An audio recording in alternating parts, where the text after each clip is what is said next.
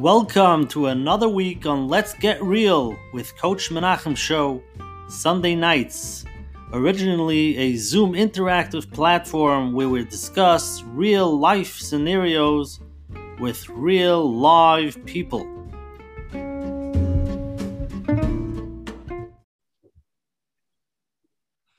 Hi everybody, welcome to tonight's amazing program. Tonight is program share number 89 with Let's Get Real and Coach Menachem Bernfeld. I want to thank everybody for coming here on this beautiful Sunday warm night, midwinter vacation. I'm assuming everybody's home, so you might as well come to the share. What else is there to do? So we're going to get into a very interesting share tonight. Again, I want to thank everybody. Again, the share is all done by people that come and post it on different chats and to their family, WhatsApp statuses, and people let people know about it, and it's Chazak tremendous amount of people. So this is your share. We're all here tonight because of you. And we're doing it for everybody. We're doing this together. As Rabbi Binyamin, Dr. Binyamin Tepper's father calls the shir, Rabbi Moshe Weinberger, Sesichas Chaverim, and we're going to try to really get into it tonight. Again, if anybody wants to join, every Sunday I send out the WhatsApp statuses, the flyers. Please WhatsApp me personally at 848-525-0066, 848-525-0066. Save my number on your phone, and every Sunday morning I will send you the flyer. You can join. And as I say every week, not every shir is for everybody. Tonight's definitely not for everybody. Tonight's off the charts, but it's deep and it's knowledgeable, and we have a lot to talk about, so we'll get into that soon. For those that are watching the replay of this on YouTube, please click on the like button for Coach Menachem Bernfeld. Click on the subscribe button every Monday. What is it, around 2 a.m., 3 a.m., Menachem goes to sleep after he finishes learning. He uploads the share so everybody can get it and they can know what's coming on. I want to first thank all our advertising sponsors, the Lakewood Scoop here for promoting us here in Lakewood, New Jersey. Special thank you to Rabbi and Yaniv from Chazak for promoting us on the Chazak channels. We appreciate it. A special thank you to Chayla Kaufman and Shmuel Summer from JCN, the Jewish Content Network, for always promoting us across all the Jewish digital platforms. We appreciate that. And Menachem and the Coach Menachem Show is collaborating with OK Clarity to bring greater health and wellness to the Jewish community around the globe. OK Clarity is the online platform for mental health support in the Jewish community. OKClarity.com, you'll find the best therapists, coaches, nutritionists, engage in forums, and stay inspired. The links will be emailed after the show from Coach Menachem.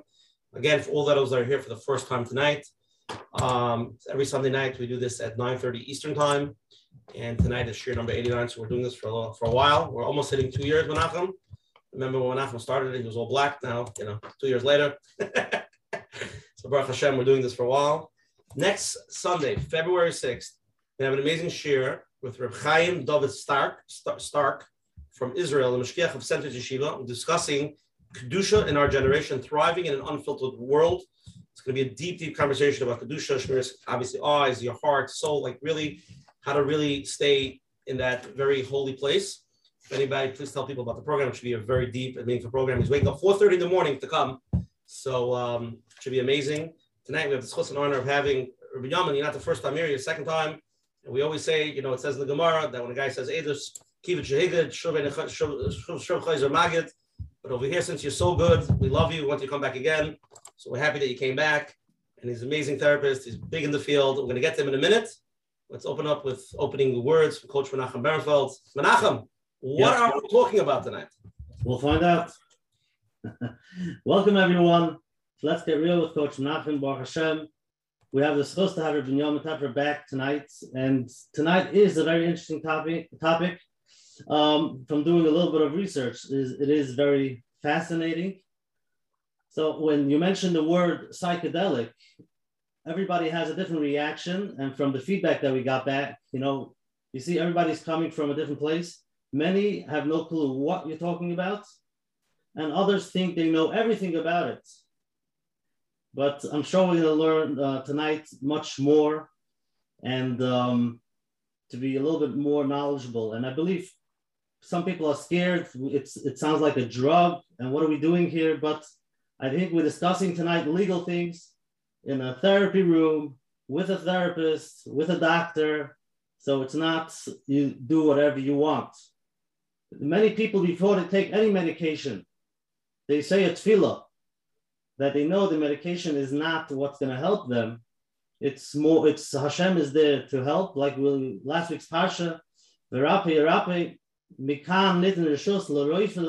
you learn out that we're allowed to go to doctors. Yes, we need to daven to Hashem and Hashem sends these things to us, so we should daven. But He gave us permission to go seek out doctors to help us. And before taking a pill, many say at tefillah, Hashem should help that it should do what it needs to do. The interesting thing tonight is we're going not so much from the physical realm, more the emotional realm, talking about being able to take something that's going to help for emotions, for deep, real people who go through trauma or addiction. And many times it takes a long time in therapy. And with this, it sounds like, again, we're going to hit tonight. I don't know much, but it sounds like there is something there. There is a process that works, and they're doing the research. And we really have to thank Hashem.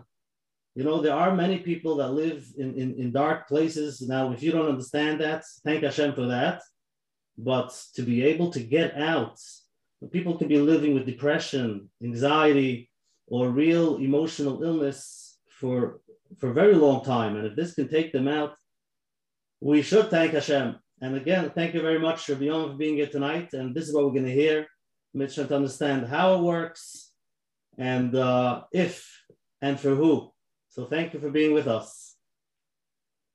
Rabbi Nachum, for a beautiful opening.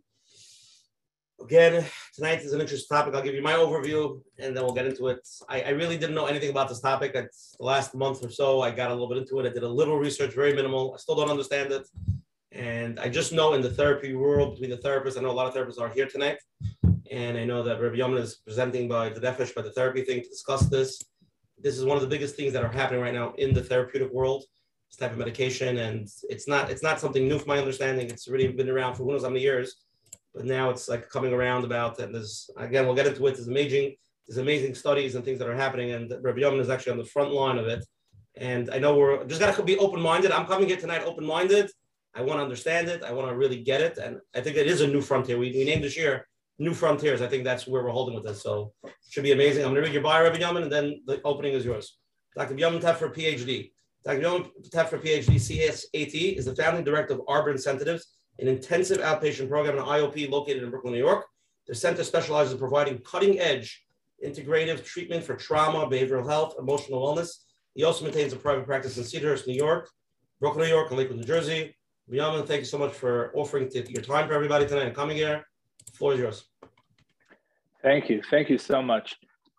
So I first want to acknowledge the courage, the willingness of covering a topic like this, because, you know, in the therapy world, it's something that is definitely very hot and very common and really starting to be explored by a broad range of different modalities and different specialties, but for the public, it's starting to get out there. And just as a platform, you know, this show, the willingness to be on the front lines of issues takes courage, but you're bringing, I think, what can potentially be a lot of useful knowledge to certain people, and may very, very well help change lives, help heal lives, and that's the point that tonight is about.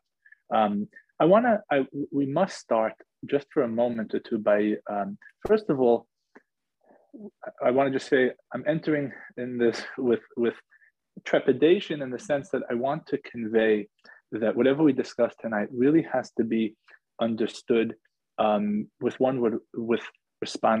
responsibility, with sensitivity, rather than just feel like there's a free-for-all with the modalities that we're going to discuss tonight. It's a very, very just sensitive, fragile, delicate things that we're going to talk about tonight. So don't leave off in the middle. Don't only hear the first half or take things out of context, but you have to really take the full picture in mind. The other thing is we have to talk for a moment and understand the world of trauma. Although tonight is not about trauma, it's about the treatment of trauma. We can only understand that in that context. And I'm going to read 4 sentences that I think encapsulate trauma. It's hard to put it all in. It can be its own shir, it can be its own discussion for days. But there's a small anecdote in a very, very deep book written by Rabbi Lau called Out of the Depths. And he has a story in that book where he says that when he was very young and he was in Buchenwald and it was being liberated, he said during the excitement of that time, there were blasts of gunshots from the guard tower. He said one of the shots that were fired hit the clock above the camp gate, stopping the hands of the clock at 3:15. That was the time he remembers as a young boy. He said years later, on January 1991, he said, I went to visit the camps again on one of these tours. And to my surprise, I found that the clock handles stood at 3:15. This is close to 50 years later. And if you want to understand what trauma is, that story to me encapsulates it, because it means that time moves on. The clock moves, it doesn't stop for anything and anyone. But in a certain way, when a person goes through and lives through a traumatic experience, to them, there's also a freezing of a clock, that they stay in a certain way, stuck in that, they stay stuck in that story, and they stay stuck in that moment and in that experience. And it happens on so many levels. On the level of their thinking, there are memories, there are flashbacks that they have to live with. Feelings-wise, their bodies stay stuck in a very, very frozen, survival, hypervigilant state, or in a very dissociated, disconnected, under-feeling, under-aroused state. The view of the world, of themselves, is very stuck. Usually they take blame because that gives them a sense of control. And then by taking that blame, they'll have a negative view of themselves stuck from that time. The relationships are stuck. They can't trust people. They can't trust themselves. So there's something that stays frozen because of that experience. And in that context, I want to talk now tonight about this new, but not so new, modality called psychedelic-assisted psychotherapy. Now, what are we talking about when we talk about psychedelic-assisted psychotherapy? So what we're talking about is that usually when someone goes to a therapist's office, to a psychologist, a social worker, a coach, a mental health professional, you sit there and you're able to open up and discuss. But when we're talking about many issues, for example, traumas, deep-rooted things that are very difficult for a person to access, you may access the words or she may access the words, but to get beyond the defenses and the feelings and to really open up and access and heal and change, very often our ego stands in the way. What they started to realize in the 50s already, Stan Grof and some of his colleagues already were doing this work. They started to realize that by giving certain psychedelic-assisted hallucinogens, what was happening was there were people that couldn't break out or couldn't access or couldn't discuss, couldn't heal, move past certain things that happened in their lives. And then by being under the influence of this, and then being in therapy while being under the influence of this, so we'll discuss in a few moments how to do that, then by discussing these things without the defenses holding back certain feelings and not accessing the full trauma, but under the safety of the feeling of such a substance, without the inhibition, they were able finally to access, to release, to discuss, and then ultimately to move past and to heal. And we'll talk about which substances have been used. Some of them are not yet legal, some of them are being researched right now. But what ends up happening is, why does this process work? How does it work? How does it happen? So there's something at the core of what happens. There's something called the dissolution of the ego, which means that there are certain substances that are able to access parts of the brain and shut down the ego of the brain, which means there is that filter, this view that we use in our brains without even realizing it, our conscious self, that keeps things guarded, keeps things under control, filters things out, that helps us survive. What happens with these substances, that part of the brain, the ego, shuts down, and because of that, a few things happen. One of them can be there's non-duality. Suddenly the person feels like he is one with the universe, because the ego is what separates. There's an I. There stops being an I. So one of the feelings are, it's a very mystical experience where a person becomes one with the world, one with nature, one with other people. That's number one. Very often there's a death experience where the person, since there's no I, the person felt like they were going through something, that they were dying in that experience. That's another experience that can happen during a psychedelic experience. But there's also one of awe, where there's something that hasn't been experienced, that hasn't been felt. Now, why is this therapeutic? What does this do? So there are different explanations, and we'll get to a lot of this in some questions and answers, but there's something called a default mode network, which I want to just explain very briefly. Our brains usually work with predictions.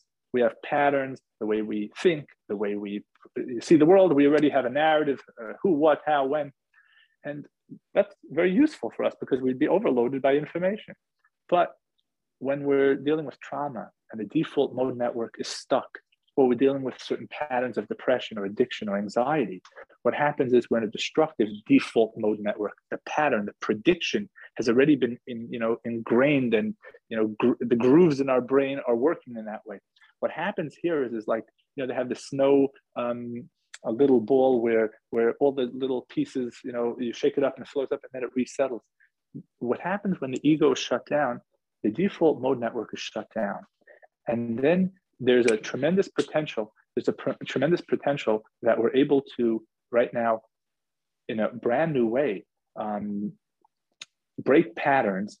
And then we're able to see things in a very, very, very different way, in a very new way, in a very healing way, that is able to really, for the very, very first time, break those old patterns and start something, the potential for something very, very new.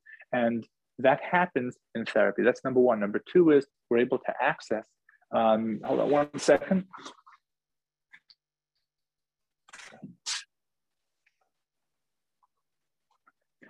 You're able to access going back to memories for the very, very first time that you were too guarded, but under these drugs, you're able to do them, revisit them, whether you are trying to revisit them or not, they come up and you're able to re-access them, but in a whole new healing way, in a calm way, because you don't have those defenses, and therefore healing is able to come out in a whole different way. Another things that happen is that the brain is able during that experience to really make brand new connections. So when you come out, you're able to have that trauma, but it's connected to different resources, different supports that are going on. So it's just a very, very mysterious experience. But what the research is showing is that after these sessions, people who've had PTSD, depression, addiction, they are coming out of these sessions, but in a healed way that they weren't able to access for many years in therapy. It's not a magic bullet. It has its own challenges, like we'll discuss, but there's a tremendous, tremendous potential for healing that comes out. So that's my short introduction, but I'm happy to open and elaborate on so many of these different pieces. I want to even share with you, one small anecdote that will, I think, put it into some perspective. I was doing a session, and this individual who was going through the therapy had lost a very, very, very close dear friend years back, and like all grieving and all mourning, it stays in the heart. And for this individual, that was something that he never ever was able to really properly let go. And this was a ketamine-assisted therapy session. Ketamine is the one substance right now that is officially legal. You can use it as a psychedelic. It's not a traditional psychedelic. That's the only one right now that can be used off-label for psychedelic-assisted psychotherapy. So we were doing a session, and then as the session was over,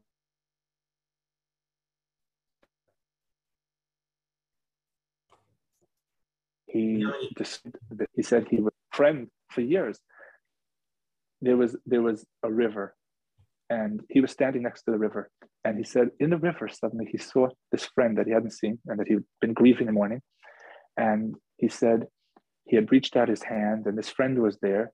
And he said it was the most warm, loving moment he had ever seen. This is where his brain went. And they reached out, they touched each other.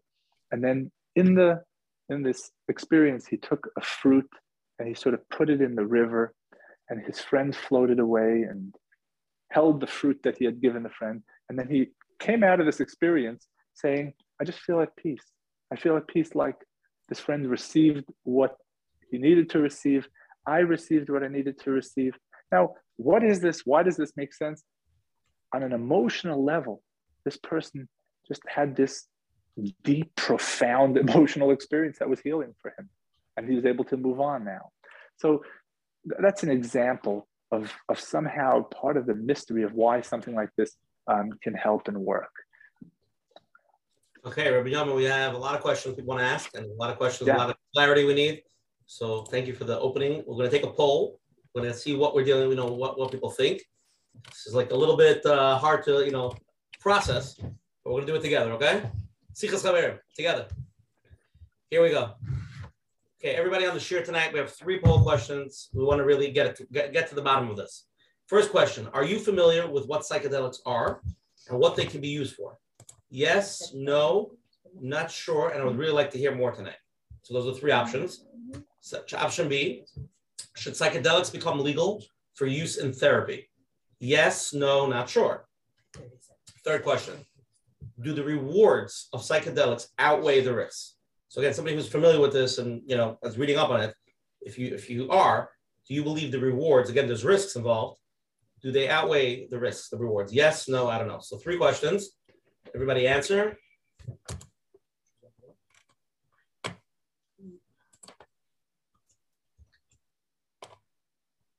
Okay, give you guys 5 seconds to answer. So, gentlemen, I think we'll start off with a live and see where that leads us. And we have a lot of questions to really clarify. But start with that. Okay, so I'm going to share the poll with everybody. Here we go. Okay, the first question, are you familiar with what psychedelics are and what they can be used for? 30% of the people know tonight what we're talking about. 31% of the people have no idea what we're talking about.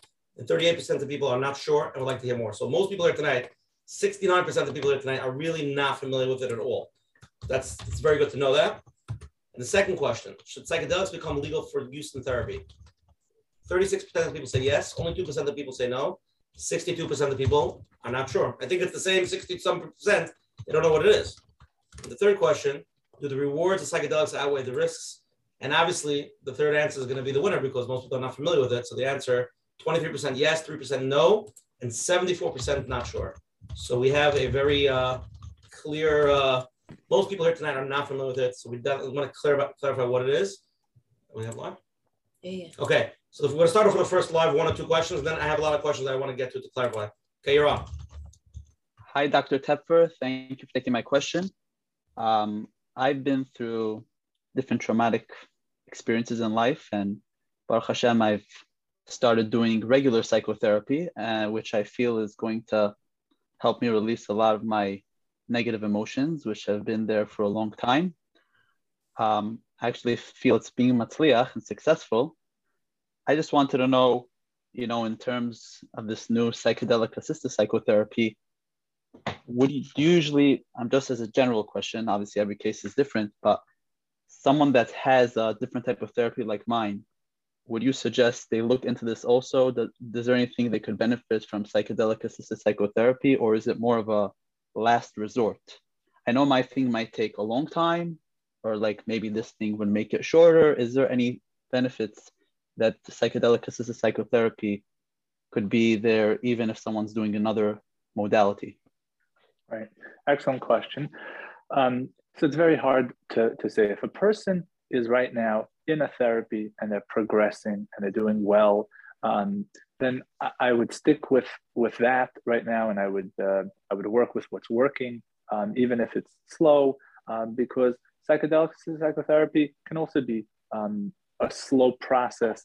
It's a very intense experience that a person has, but it has to then be worked through over time afterwards as well. So if something is working, then I would stick with there's a lot of other ways that are wonderful that get to a lot of the same core points that are covered in psychedelic assisted psychotherapy. So it's not a must that a person has to do this. At this point currently, since it's so new, then I would say it's being used more for people who are really hitting walls and are stuck where other modalities really aren't getting them to where they need to go. That's how it's being utilized these days. Thank you. So, can we just maybe let's like a little bit hyper clarify. At what point, again, if somebody's in therapy, they're doing well, they see progress. Somebody's in therapy and they're not doing well. They have a traumatic situation. Somebody was molested. Somebody was in a car accident. What's the barometer, sort of, that that maybe this is something that would make sense? Let's play it out a little bit. Yeah. So you have an individual who, let's say, has a sexual trauma or a series of them, and it's really at a place that's very stuck. They've tried so many different things and really have not gotten anywhere. It's hard for them to access the trauma, or even if they haven't been able to feel any movement. So then I would very strongly consider at this point, if you can get into a trial of an MDMA, those are very hard to get into. So the only legal one is the psychedelic assisted psychotherapy. What that means is you would come to a therapist who's trained in ketamine assisted psychotherapy, and you would be doing a bunch of sessions with that therapist for that person to get to know your story and to learn about the trauma. And then you prepare for a ketamine assisted psychotherapy session. And in that session, what happens is with the medicine that's given and the therapist that understands how to run that session and how to set it up, the set and the setting has to be done where that person is going to have a very deep inward experience. What will end up happening almost always is the brain will go where it needs to go during that session under the medicine, and that those sessions usually last 3, 4, 5 hours. The medicine usually kicks in around 30 or 45 minutes in, and then most often what will happen in that inward experience is that person will then go back with the music playing, with usually their eye shades on, and they will have pictures and images of things that they went through, and it will be accessed in a way that is for the very first time in their life going to be a brand new experience. They'll go back. For example, we had a session a couple of weeks ago where the girl who had a story of sexual history has been through so many therapies, and she went back, and we for around 45 minutes straight was in a dark room, and the perpetrator was coming, and she was talking all this out, and then she would go back to being in a supportive, safe place with a friend of hers at the water, and then she would go back to the trauma. And what was happening in her brain is she was integrating that trauma with resources, with support, and then she was one with the universe. So her brain was literally going back to the memories, the traumatic memories she needed to go to, she could never get to in other therapy sessions. But under the medicine, where her brain went without the ego standing in the way, was to these traumas. But then you don't just go to the traumas, you go to the traumas from a calmer place, and then you start linking the traumas to different resources or to these big, amazing, universal, mystical type of things. And therefore the trauma itself is put into this larger context rather than staying in a very stuck, small, narrow place. Now, does that mean that she left the therapy session healed? No, that means that then she then can do integration sessions where she can then talk for weeks and sometimes months about that session, about these new views, these new feelings that she had from those traumas. And the therapy sessions after that allow her to talk in so much more of an open way because she accessed that trauma for the very, very first time. So that's a little bit of a picture of where psychedelic assisted psychotherapy can be, life-saving. Okay, there's a live question now. We'll do a live, but afterwards, a lot of people are asking. I really want to have like a little short course. Obviously, we know that ketamine is an approved legal drug to administer today. but there are a lot of drugs that are still on trial, and there's a lot of famous ones, LSD, there's a lot of other ones. But get a little like crash course of what they do and the difference between them, even though they're not legal, just understand it maybe better. People don't know what you're talking about. Are you talking about Tylenol, extra strength? Like, let's be more specific what we're talking about. And what's the difference between that and also the typical antidepressant, Zoloft, all the basic stuff that people have been using for the last 50 years? How is it so much different? So can we get to that in a minute? Sure. Okay. Let's get to that. Yeah. Okay. You're live. Let's do the live question. Hi.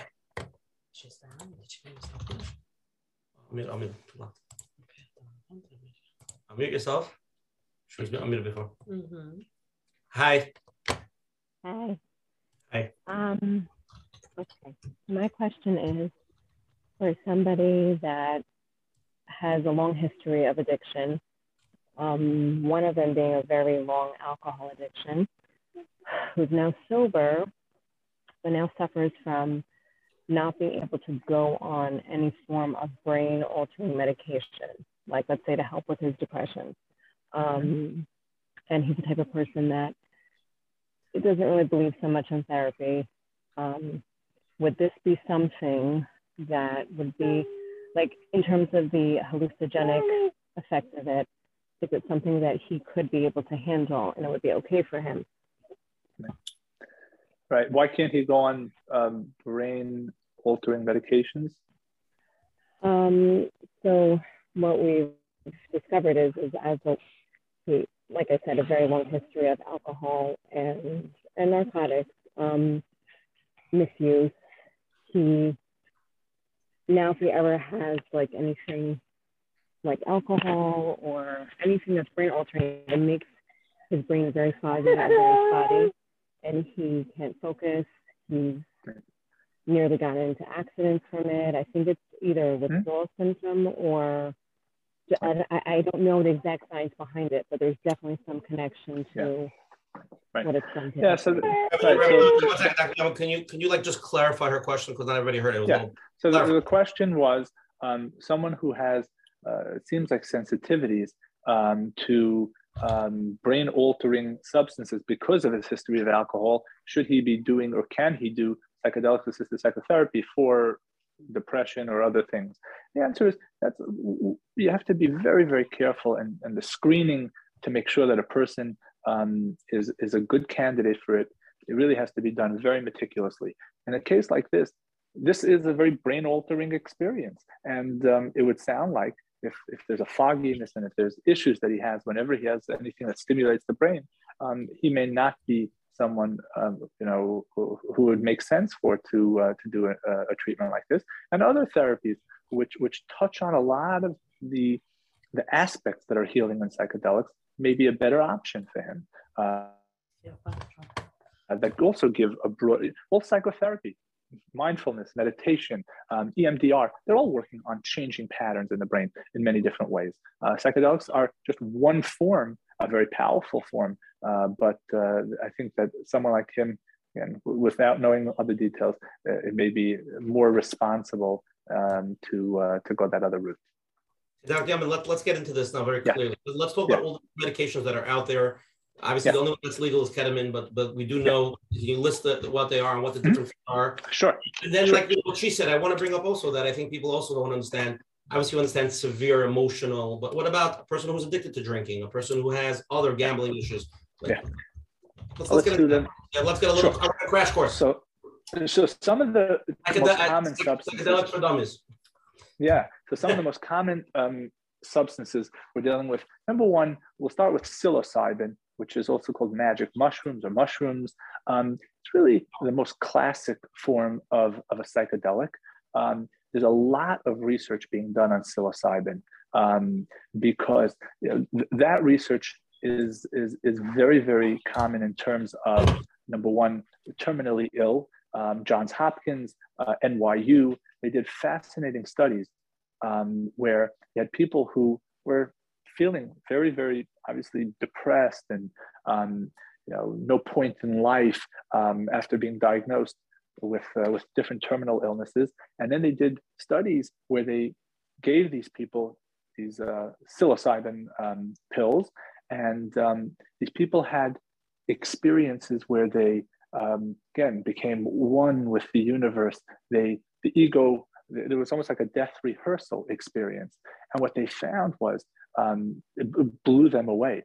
Better than any antidepressant, better than any anti-anxiety medicine, these people who were terminally ill had this new profound view of themselves, their lives, and the days that they had left. And the depression levels went so significantly down for these people that the psychiatric departments in these hospitals were blown away. They've never seen results like that. And therefore, that's something that's being heavily researched right now. It's legal in Amsterdam, I believe, not in the United States, unless you're in an actual trial. But that's something that's moving forward in terms of legality and the research. The other common used psychedelic is MDMA, ecstasy, and that is being used for trauma work. And that's the most heavily researched and the furthest along, as far as I know, in terms of legality. They think they're around 2 years away. MAPS is an organization. They think they're around 2 years away now from getting it cleared to be used for trauma. The way MDMA works is it's a heart-opening medicine, which means it's not a typical psychedelic. What happens with MDMA is that the person will go back and revisit different traumatic experiences, but from a very, very emotionally compassionate, self-compassionate way.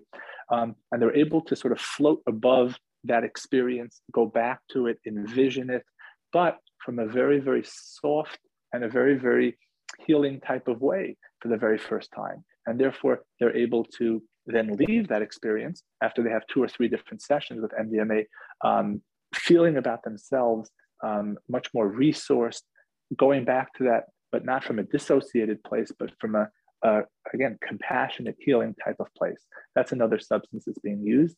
Ketamine can really work similar to MDMA, similar to psilocybin, depending on the levels that it's being given. So it can be heart opening in the smaller doses, a little bit more psychedelic in its larger doses. There are other substances that are also not being researched as much, but also used. LSD in the 50s and 60s was very heavily researched. I think that is much behind in terms of right now being made legal and researched. That was used heavily for AA, for alcohol addiction, and they found very, very astonishing results. But that is something that is the strongest in terms of just the length of time. It'll be 10 or 12 hours versus 45 to 50 minutes, or psilocybin will be 2 hours. MDMA will be around an hour and a half or 2 hours, 3 hours. LSD is dealing with a much longer time period where the person is under this experience. And then there is ayahuasca, which is DMT, that's being used as well. That experience is also one that's a bit different. Often that has a body part to it, where there's part of that experience is taking that medicine in, and then very often the person has to vomit the tea up, and it's a longer experience. The trip that one goes on is somewhat different in these different substances. People react differently to different ones. So it's hard to say how one person is going to react to this one and another person is going to react to something else, but they're sort of grouped slightly differently in terms of their effects. And MDMA is very, very connected to trauma work. Ketamine is also connected to trauma, to depression, to anxiety. Psilocybin is being used for these things as well, along with the terminally ill. That's something that is giving them that experience that's helpful for that, as well as for addictions, as well as for eating disorders. They're trying to use it as to help them. Those are the common psychedelics that are out there. There are many others, but those are the ones that are really being explored the most. I'll leave you just two resources. If those that are interested, you can view a wonderful documentary on MDMA called A Trip of Compassion. I think they have it on Vimeo, which gives you a real in the room experience where they brought the cameras into sessions, and you get to really see what I'm talking about. It's very theoretical now, but where the person's mind can somehow go in that experience with the ego being shut down, and how they revisit traumas, but from that compassionate, heart-opened, warmer place, and how healing takes place. And then Michael Pollan wrote a book, How to Change Your Mind, where he goes through the research and a lot of the current studies. Those are two popular resources to get more educated on this and the different substances that are out there. And there was a second half to the question. I don't know if I covered. So that's how those substances will be used currently. Okay, Rabbi Yohan, thank you for that little breakdown. Let's take another live question. Okay, you're on now. Okay, I wanted to know, like this modality. I'm assuming you're actively using it. Do the clients usually? Is this usually coming after other modalities having been tried? And I'm curious also if that's like a common thing. What are the modalities that usually come before this? Let's say you're dealing with trauma. What are the things that you would try first? Yeah, people who are coming to ketamine are not new to therapy or ketamine-assisted psychotherapy. People have very often been in therapy for years, although it's not a must. But what is a must is that there's a deep connection with the therapist that they're doing this modality with, this psychedelic-assisted psychotherapy, that there's a safety, that the person knows their story, is able to create an atmosphere where that session is going to be an inward experience, where they're going to go back versus just being a drug experience. So the way that's done is that this first few meetings, you're going over the life story, you're going over the traumas. When the person shows up to that session, there's a set that's done and a setting that's done. The atmosphere is one where there's music playing that's done without words, that gets the person to go inward. There are certain readings that are meaningful, that get the person to start going to a more emotional place. The person sets intentions for that session. And then when that's done in that type of context, then the person is able to have this deep, profound experience relating to their emotional world. And the brain goes where it needs to during that session, where it's ready to go, accessing what it needs to. But there's no must. You have to go to this therapy or that therapy before. It just has to be done in the context. Then there's integration sessions that have to happen with that therapist after as well, that take the content of what just happened during that session. Often it's remembered right after, but sometimes it takes 2, 3, 4 days for the person to remember all the different things that, oh my gosh, that also happened, that also happened. People react differently under a psychedelic-assisted psychotherapy session. Some people are quiet. They just lie there on the couch with their eyes covered and listening to the music for the 45 minutes, hour and a half. And then they come out. And as they come out, they start to say, oh, this is what I saw. Other people, while they're lying there, talk and say what they're seeing. So both of them can be just as helpful and therapeutic. So it's a different experience for different people. Could we discuss a little bit of negative side effects? Yeah, sure. So just as a drug itself, ketamine itself is a very, very safe drug. It's been around since the 60s. It's used right now for anesthesia for children, still till today. Usually the amounts that are given are 800 to 1,000 milligrams. That really gets the person to be out totally, and is able to then, they can perform a surgery on the child. Now, under ketamine-assisted psychotherapy, we're giving them usually 200, 300 milligrams, much, much less. We're trying to find that sweet spot. So we're taking a very safe medicine, and we're giving like a 20%. And the reason why we're doing that is because we don't want the person to be out. That's not beneficial. We want there to be this sweet spot where the person has the ego that's not, they are present enough to hear, to remember, to be cognizant of and aware and present enough in terms of the visions that they have and the memories that they go back to. So in terms of the medicine, it's safe, but the real thing to be very, very aware of is that these are very, very profound, deep, and sometimes life-changing experience. And a person has to be ready and willing to want to do that. And what I mean by life-changing is for a person to have this death rehearsal experience, or to be one with the universe, and even though you're coming back into the room, it can be a frightening experience, and it can take it's very overwhelming for people, and therefore it has to be prepared well. Even if it's prepared well, it's something that the person then has to integrate into their lives. Now, even though it's helpful for trauma, like we were discussing before, but these are things that often frighten and overwhelm people. And there's a saying: there's no such thing as a bad trip, because that's what the person has to work through. That what happened in that experience. But still, that's something that isn't a piece of cake. It isn't emotionally necessarily an easy thing. But there's a reason why this person was not able to go there for many years. Right. Now you're saying with this modality, you can take them there in a day or two, and that itself can be very scary for people, or very frightening, anxiety provoking. You're going to cause new trauma.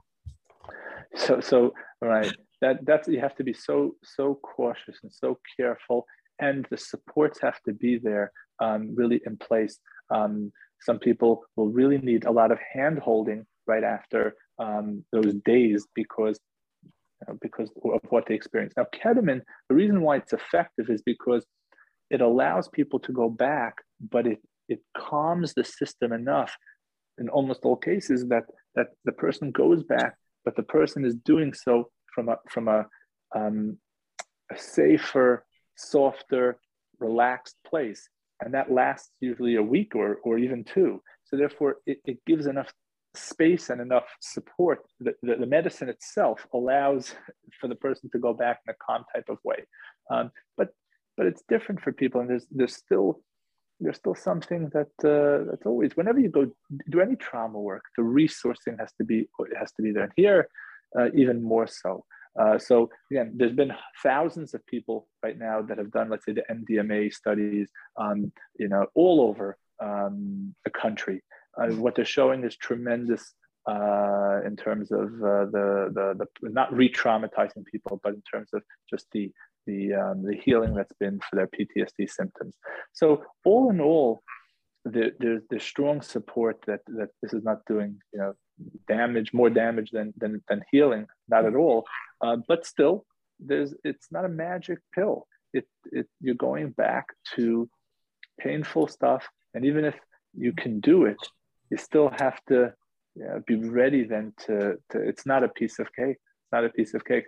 I trained when I did my training with. I was together in the cohort with Bessel van der Kolk, who's a big trauma researcher, and he was saying over that when he did his MDMA. He said that him and his colleague said, just the hundreds of people that he had treated for it was sexual abuse. He said all their cases came flooding back to him in his session. So he was dealing with hundreds of traumas that just the faces and their stories. Now he was going back to it with an open heart, but it doesn't matter. This is still, it's heavy material, and it has to be done. That's why so responsibly and carefully and with a tremendous amount of support and care and guidance. And but that's sometimes the right and sometimes the most effective way to move forward for many people. So it has to be done with care. And what does the therapist do actually while the person is an hour and a half? Some examples of what the therapist does? Sure. Sure. So it really depends, because you have individuals that are silent and have an inward journey, and the therapist is just there, sometimes checking in every 10 or 15 minutes. How you doing? The person is present enough to be able to say, "That's good, I'm fine." Feeling like there's someone there so that they can go into that internal space because they're safe enough. Other people are emotive, are talking, are verbal. It's not just an internal experience. And then the therapist is there listening, writing, and then sometimes giving the support, because sometimes that person will suddenly get scared and overwhelmed. And then that therapist can say, it's okay, you can approach it. It's okay. And then with that encouragement, the person then goes ahead to that scene or that memory, and then it opens it up for them. And then they're able to go to that place that they were scared of, with the therapist's encouragement, and then they're able to access that memory and work it through and heal it. So sometimes they need to be held and supported. Sometimes they do that trip on their own, and the therapist is just there to, again, create that safe place. So it really varies depending on the substance. It depends on the individual. There are certain substances that are done more in group. Ayahuasca is something that, again, I'm not as familiar with that, just for the legality reasons. That's done very often in a group with one or two guides. So that's done more collectively. I'm talking about the ketamine-assisted psychotherapy sessions. They're done, again, almost always one-on-one. I want to ask one other question. We have a live person 1 second before. I want to ask one question. I mean, it was always, is there that risk of, like, since the mind-altering medication, like, guys, you ever see, this guy, like, his brain twisted, he took mushrooms, obviously he wasn't known as a doctor. When you take some of these medications, aren't there the risk, like, sort of like you cross over into almost like the zombie zone, you don't come back? Is there a risk to that? Yeah, so there was that, there was a movement, when they went anti-drugs in the late 60s. So there was a lot of, like, commercials, fry your brain and this, that. But practically speaking, these substances end up having an effect usually for especially when there's a guided person there. But the substances stay in the brain usually, and it depends on the 1 hour, 2 hours, 3 hours, and then they're out. Now, when they have to be done with care and they have to be done in the right dosage, and then that's the experience, and the person comes back very much and is there in the room. There aren't, to my knowledge, factual stories where these are safe substances, again, when given correctly, that don't, it's like saying, I don't want to use this as an analogy. If a person drinks alcohol and then, it's a stimulant, and then the person is high, is there a story that the person's not coming back from that? No, the alcohol stays in the system, and then the person's brain, comes back. So these are again, it's not an exact analogy, but a similar thing. Now, can there be scary trips? And if the person's alone and the person's not guided, that makes it, all the more, so the person can come back and have scary memories. That guys that did this and they jumped out the window, they think they can fly. I mean, but we're doing it in an office guided. We even do it with two therapists there. Two therapists are there for the one individual. So the care is taken. Obviously, the person, within 45 minutes, the person's present, and the person. That's not happened as far as I know with any substances. If the person is tripping on their own, like you said, that's not. But we're doing psychedelic-assisted psychotherapy. It's a whole different. Experience. Let's go to the next live question. You're on, Cesar. Oh, hi. Hi. It sounds like the bottom line is a certain neuroplasticity. I guess you talk about mind altering. Do these like change the brain in some way permanently? I was thinking of last week we had somebody talk about ADHD, and people take medication for that. It could often alter the brain, I guess the wiring of the brain or something like that. Does it with this? Do a permanent effect like that? Or is that So what they say is, the word they use for psychedelic research is like there's an entropy where they do fMRIs on a brain that doesn't have, let's say, any substances, and then they'll use the fMRI on a brain that has, let's say, psilocybin. And what they see is the interconnectedness, the communication across the entire brain is firing so much more when it's under psilocybin than when it's not. Now, does that last forever for a person? The answer is No, but what happens is when under that influence, the person then is making these connections to certain traumas or certain memories that were locked, then forever there's now a new understanding. There's a new link to that memory that was sort of stored as a trauma memory, and now it's felt differently. So not that the entropy lasts forever, but it's that there's an integration and an understanding and a different experience to that memory than there was prior. Thank you. How about this new concept we've had on the show many times, childhood emotional neglect, which people are not always aware of the trauma, and they believe that's this is life, but it really deep down the way they grew up, certain things would this have an effect? Okay, basically, what you're asking is like something like a trauma that's not like something big, like something that they can't like put their finger on, but they feel it's not a real big event. It's just the lack of needing what you need to grow up. Yeah. So to answer the question, the father's and mother's fault, Nobody's fault. Right. Yeah. So and what we see is it's not just for specific traumas, and what we're finding is that this is for anxiety, depression as well.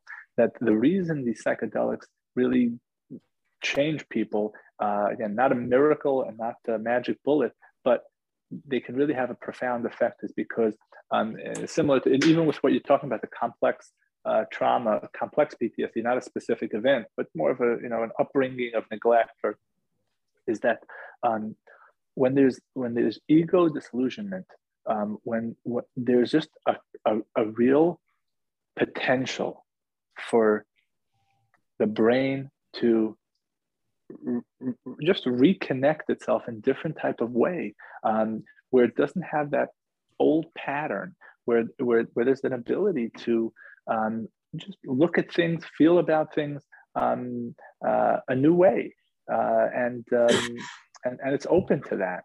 It's open to that during that session, and then they come out with they had an experience where they didn't have that pattern, and then from there they're able to sometimes just revisit or create new connections in their brain from that experience that isn't just a continuation of how they thought about and saw the world. One of the analogies I remember reading was the people that went to the moon, the astronauts that were there. They said they stood on the moon and they saw the Earth just from this whole new vantage point, right? If you can imagine, we're living on Earth, but if you see the Earth from there, and they said that just perspective changed how they felt about themselves, about life, right? Because they were seeing Earth. If you think about it for a second, it's profound. You're looking at life, but from this new vantage point. And that's sort of, you get this experience of seeing yourself without that just predictable pattern of the default of how you always experience yourself, your thinking, your world. And that can just have a profound effect on people, that there's this just experience that then gives them a perspective that they're able to somehow break out of old patterns and feel about themselves, feel about their emotions, feel about the world, feel about the people that they love in a different type of a way. There's a oneness to the world that the ego is not there, that then gives people sometimes this 180 that they just again see things in a different and feel about themselves in a different type of a way. Is this a magic bullet? Is it as simple as I'm saying that people just leave this? I'm sorry, people just leave this, and my camera just knocked off. I'm sorry. A second. And there we go. And the answer is no. The answer is it's not as simple as that. But because even those views, even those feelings, end up fading away if you think about it. Some of the connections of the trauma memories are able to last, the research shows, 6 months, 12 months later. But to stay in that pattern needs upkeep. So some people will do ketamine sessions. They'll do 6 or 8 of them in a few months, and then once a month they'll follow up just to be able to maintain some of this. The MDMA work is being done in 3 or 4 sessions. There they're seeing lasting results, at least for specific traumas that the person went through 6 and 12 months later without any continual MDMA sessions. So depends on the person. It depends on the drug, but there's just what they're seeing is this profound potential in this area in terms of treatment. Still very, very early in the field. The research is just coming out, but the research that's coming out, legitimate research from the top researchers in the country, is that there's really, really profound results and amazing potential for this. Let's go to the next live question. Okay, you're on. Hi. Hi. Okay, so my question is as follows. I'm very aware of, I've read a lot and wrote a lot on psychedelics, but my question is from a metaphysical perspective.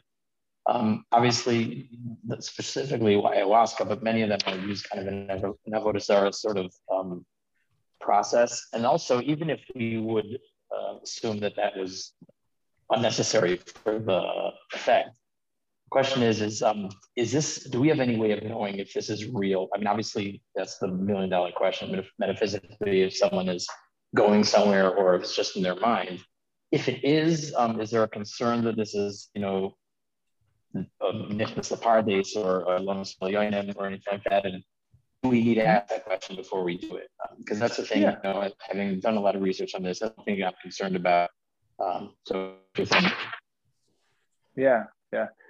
I just want to add one more question on top of this, because people have asked the question. What about people who want to come closer to Hashem? They want to come and they use this, and there's somebody wrote a letter to the rabbi, I forwarded it to you. You know, that they were taking LSD in the 1950s. They felt that they connected the Eibishter much closer when they're on LSD. There's a certain spirituality that it brings you, because it takes away your yeshus, so you can connect to God on a much higher level. Yeah. So to answer that, I think you're alluding to a letter of the Lubavitch Rebbe, and I think that Rav Soloveitchik was also asked, the Rav, you know, from why he was also asked, and he answered same thing without, I think, knowing that Lubavitch Rebbe. I think that it's clear the way of Yiddishkeit, the way of Judaism, is that it's through the hard daily work of learning, of davening, of working on our midas, of a lifetime of Avodas Hashem that brings us close to Hashem. And of course, we have moments through davening, hopefully, and through singing, or through the ways that we've had. But to use these substances as our spiritual experiences has generally not been the way of our Masar, of our tradition, and that's not been. And if you look at what these Gedolim have answered, they've answered along those same lines. That's not the legitimate spiritual experience that we're looking for. We're looking for ones that come through, again, years and years of a lifetime of effort.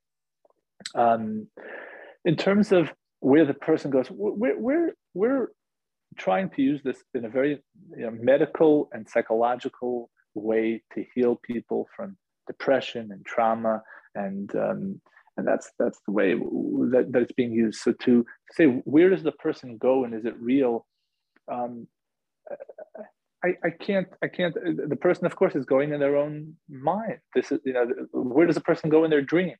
There's a deep, subconscious or place that a person is able to go in their imagination, and that's what's happening with these substances, where the person is going deep into their own minds when the ego is not there, and there's visions and there's experiences and there's feelings that are happening. I can't explain it. I don't know if anyone.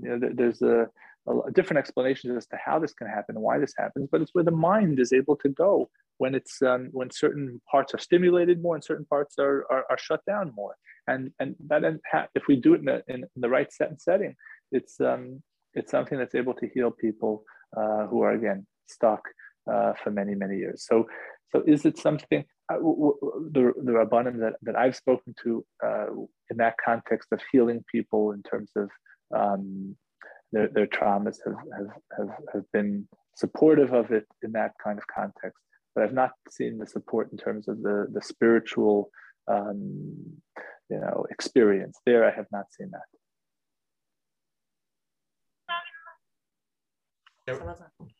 Hi, you're on? Yes. Hello? Yes, hi. Hi. So I just had a question for the doctor here. I wanted to know, have you ever experienced the psychedelic experience yourself?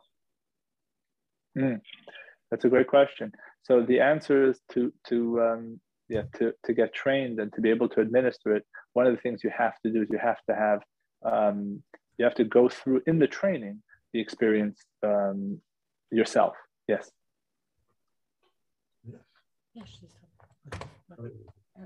You're open. Okay. Yeah, I wanted to ask you a question. Hello? Yes. Okay. So the question is, it sounds to me like, why shouldn't everybody do it? I understand you don't have to be severely emotionally, I get that. But what's the worst case scenario? You try it, you see a new experience, you get to see how your brain functions without that part that holds you back. I'm sure everybody can gain from doing it. Like, why shouldn't everybody do it? Yeah. So to answer the question, I don't. It's like, you can ask also, why should everyone go to therapy? Should everyone do psychedelics? I think that the role of certain things, why shouldn't everyone go on an anti-anxiety medication? Why shouldn't everyone go on antidepressants? If it doesn't hurt.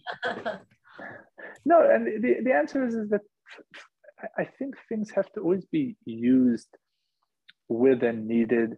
And there's also, if there's no medical, psychological need for it, then I don't think it's what I would advise anyone to pursue and to do. I personally, people ask me all the time. I don't think it's recreational. People do feel differently than I do, but my position on it is that it has its place in a healing capacity, and aside for that, I think is overusing its role. I think that there are other ways to relax, there are other ways to enjoy, there are other ways to have recreation.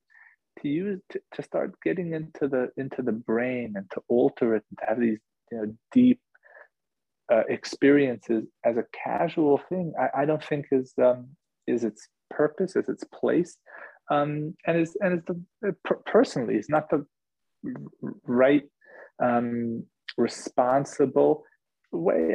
I think a person's opening themselves up to, again, deep experiences that are some of them are unsettling, some of them can be overwhelming. Why should a person do that if it's not in the context of a very, very specific, significant reason of healing? So that's my take on it. Okay, let's go to the next live question. Say you're on. Hi, someone who is in an essay, Psychedelic Anonymous, and he's working the steps, and the question is if it's helpful, it could be helpful for him to help him with addiction, and if yes, is it rather to when he's working the program or after he finish after a year or after a while? Yeah.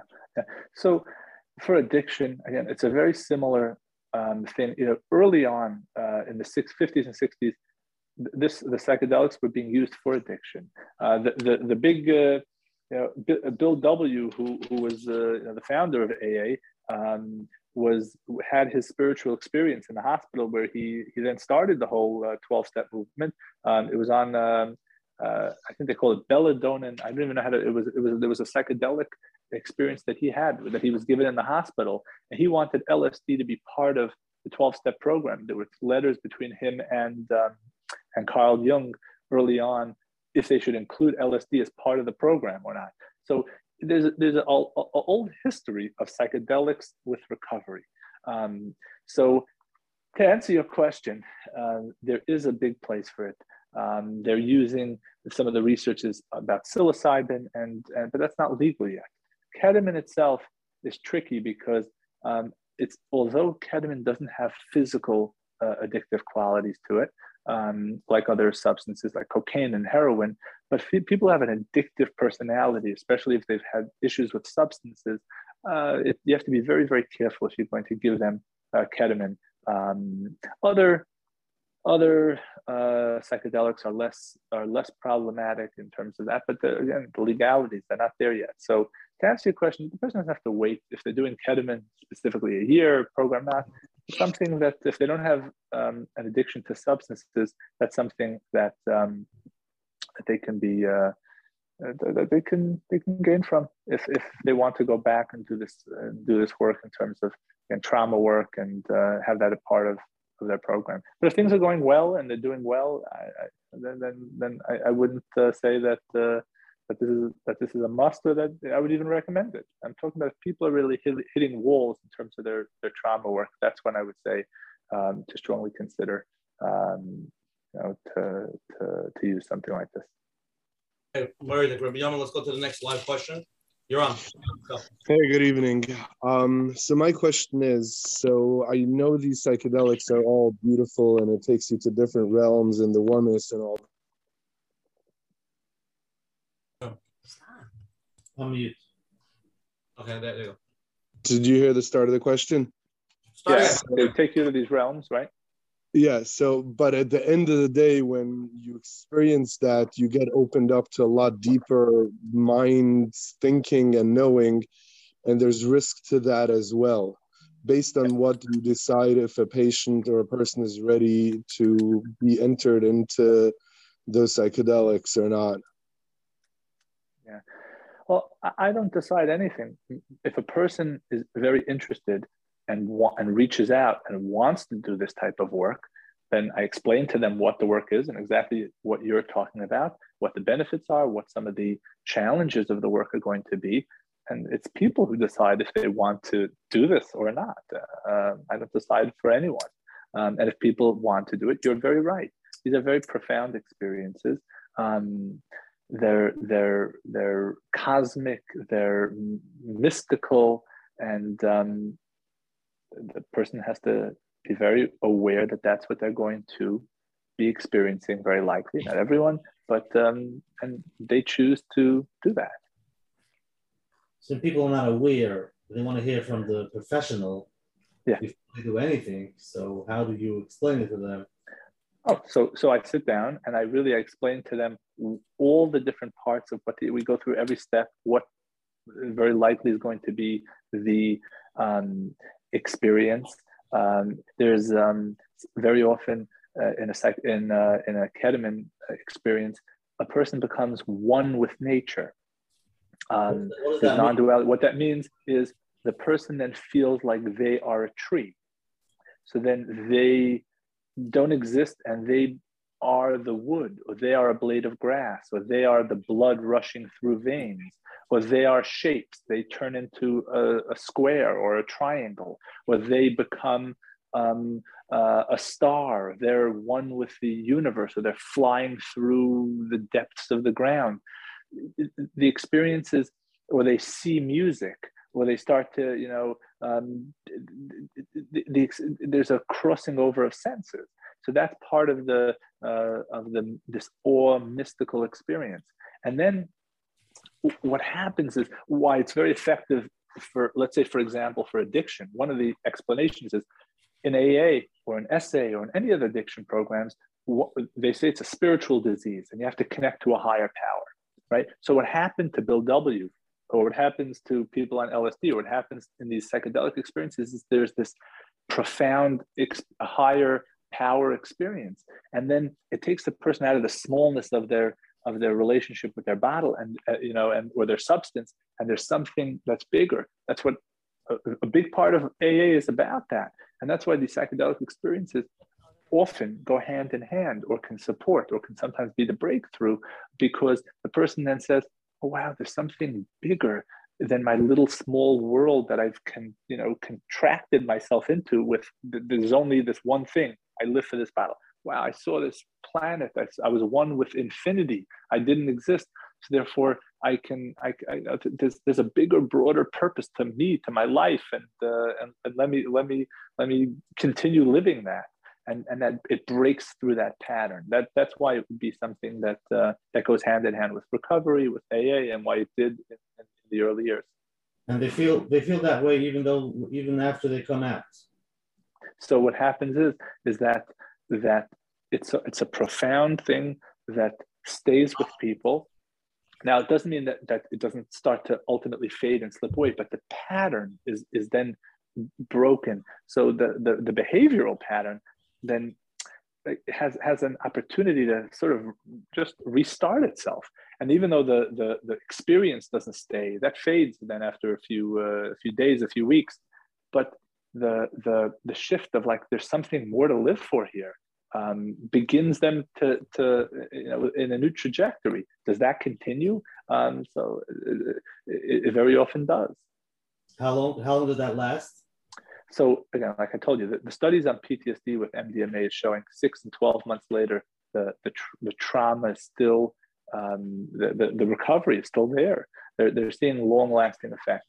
In terms of, they don't have a lot of studies with addiction because they did some meta studies from the 50s and 60s. They tried to, and they saw that there was a lot of effectiveness, but they have to do research on it, and they don't have it on addiction. They have it on trauma, they have it on depression, they have it on anxiety, they have it on terminal illness. That's where the results are lasting and significant. That's what they're seeing. And what do they see? You have to redo it every year?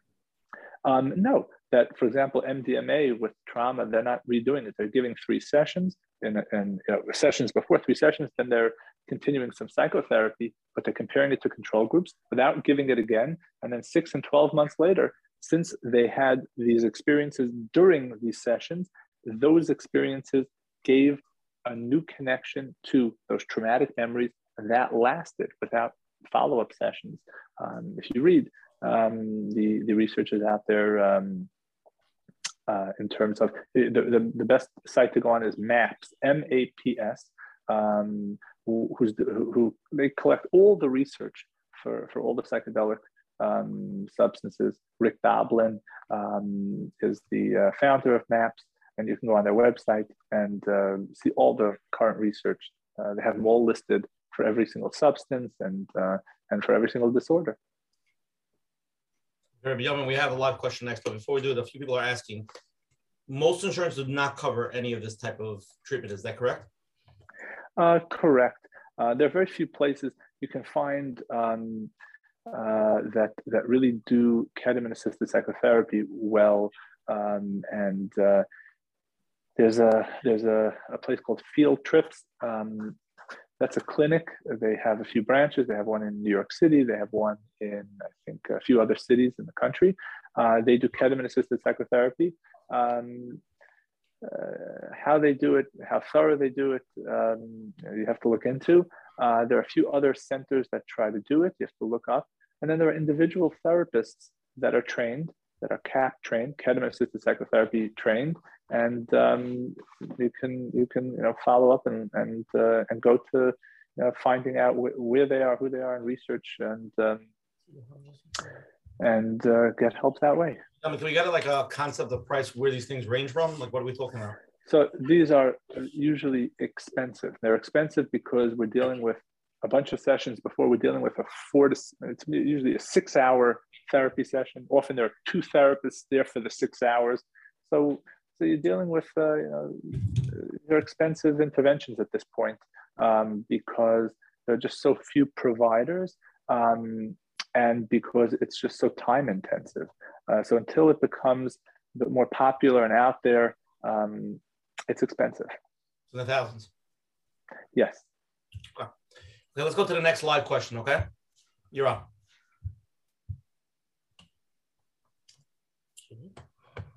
Hi, you're on. Question, would learning Hasidus be on par with the psychedelic usage or Chovos Levavos with Emunah Bitachon? And on the flip side, electroconvulsive therapy that preceded all those psychedelic drugs that you're talking about in the 50s and like that, would they be on par? And instead of doing all this psychedelic drugs. Yeah.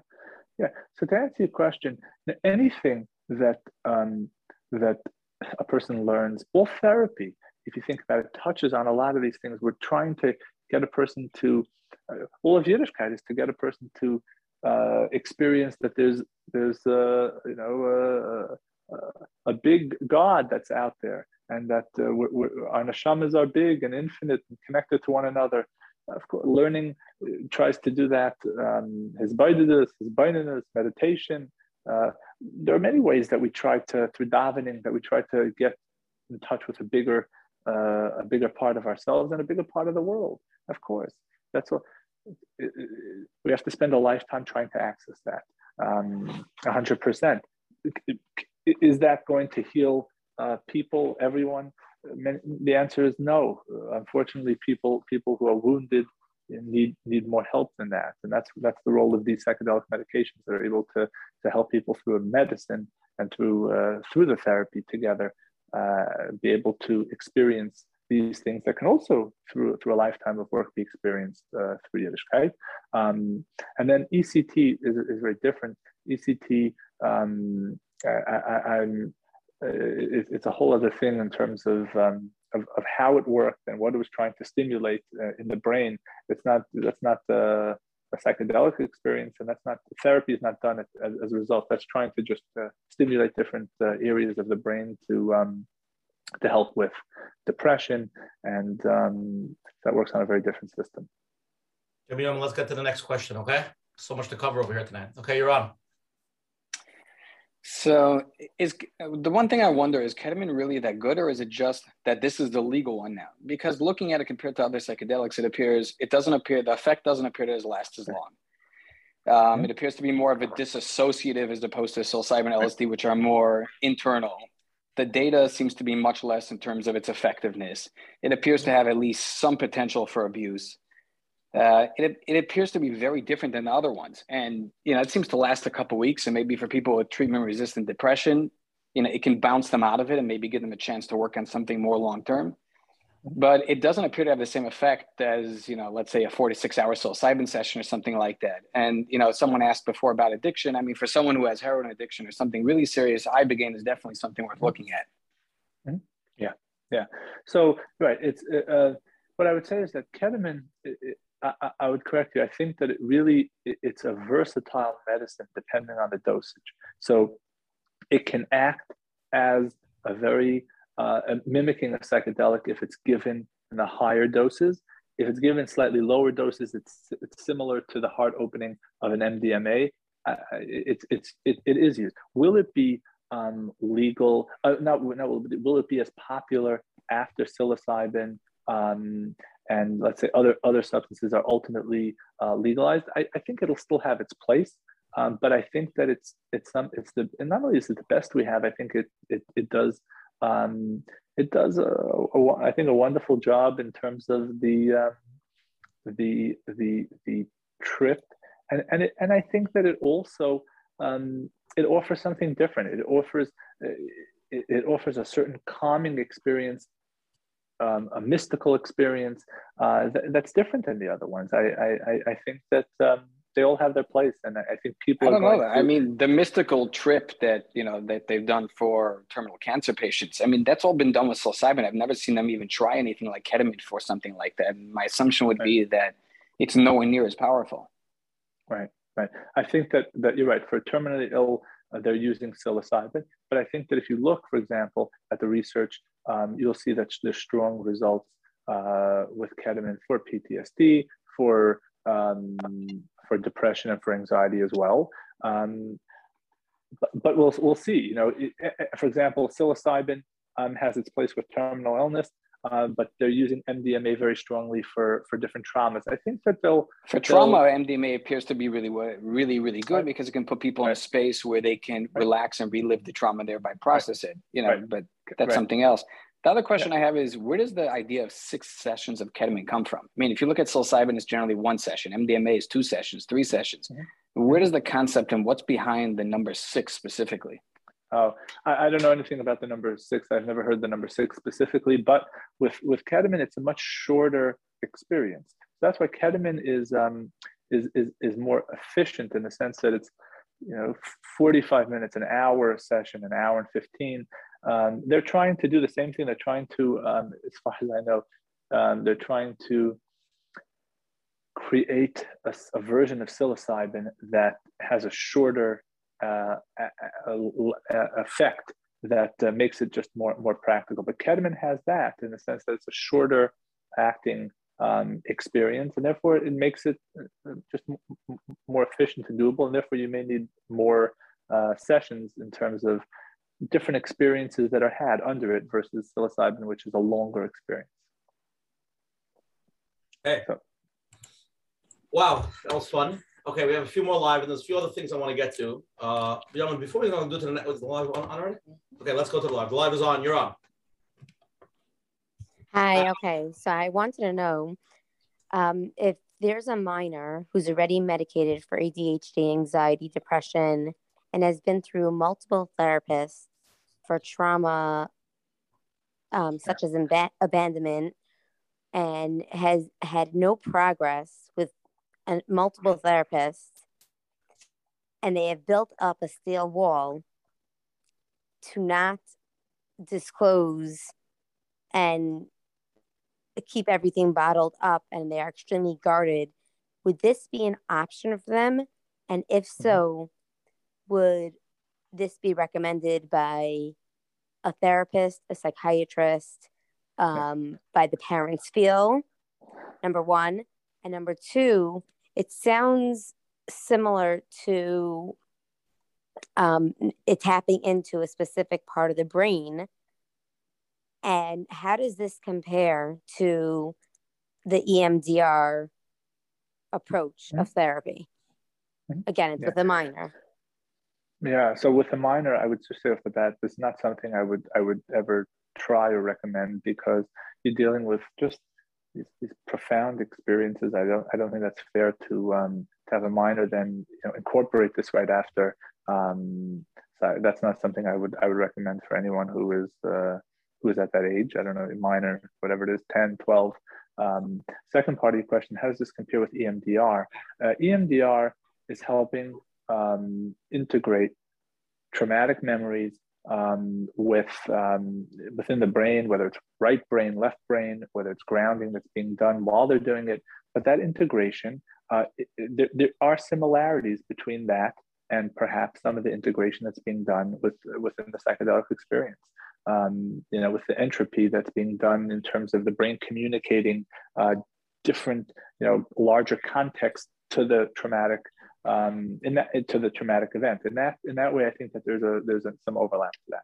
Yeah. Okay, we almost go to the next live one. You're on. Hi. Regarding stories and memories that come up while in the psychedelic experience, how much can they be relied upon? Are they always definitely true if they came up?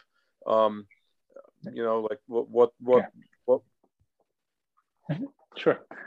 Yeah. So the answer is no, they're not definitely. There's so much. It's a dreamlike experience. So there are symbols and there are pictures and there are still shots and there are. You're going into the world of imagination. So it's not something that's factual. It's something that's effective in terms of the person being able to integrate painful memories. So, they remember that they were in this horrible accident, and the accident comes back to them, but it comes back from a distance, and it comes back with them being able to somehow visit from an overview of that car, and then in a soft way seeing themselves there, and then feeling like they were cared for and that they survived, and it's okay that they survived, and the other people who didn't, are entering into an infinite place, and they feel calm for the first time about that incident, and they come back. So was it factual? Was it not? I don't know. They remember themselves being in the accident, and then they're going back to that accident. So my question is in regard to a story where somebody, let's say somebody remembers they were molested and then they doubt it afterwards. So would you say that it means that they were or weren't? Like they remember a story? I wouldn't use it as any fact. I wouldn't, because right, we've had people in ketamine sessions, going through self-harm and killing, and dying themselves. Did they actually ever kill themselves? And no. So it's playing out traumas or parts. It doesn't necessarily mean one thing or the other. No. Okay, thank you. Yaman, as a therapist, right? When you're sitting there and the person is on ketamine, like, what's the experience watching somebody who's been through such a trauma? I'm asking you a personal question. You don't have to answer. Yeah. Just like seeing somebody who's been, has been severely emotionally abused or sexually abused, and you're seeing them playing with those emotions. How does it feel for a therapist to see them in such a powerful, walking it out, whether it's true or not? As far as the details of the story, that's not what the guy just asked. Let's say the details of that, but they're dealing with it, which is when you're sitting them for years and you couldn't get to some of those points. Like, how does it feel on that part? Yeah, I'll tell you, as a therapist, sitting there, there's something so profound, something so, I use the word magical, something so otherworldly when you're sitting there with a person who is either accessing or they're going to a place and then they are able to relate to you what they did. You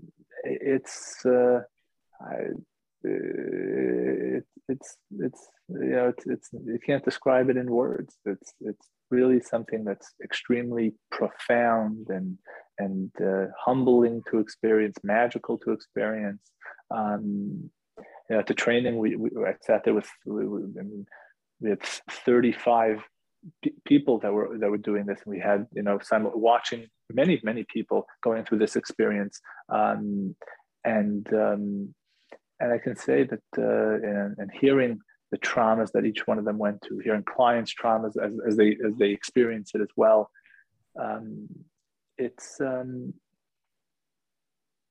something that is hard to put into words, but as a therapist, it's really what you dream of. It's people who see themselves as bigger, as big as they really are. We try to always tell people, wow, you have to believe in yourself. These are people that are experiencing, like I was, I realized that I'm something that's just so much bigger than I thought, and my story is so much bigger than it was, and this, that the world is really one, and that what I was limiting myself and how I felt about that story, it's really part of this bigger plan.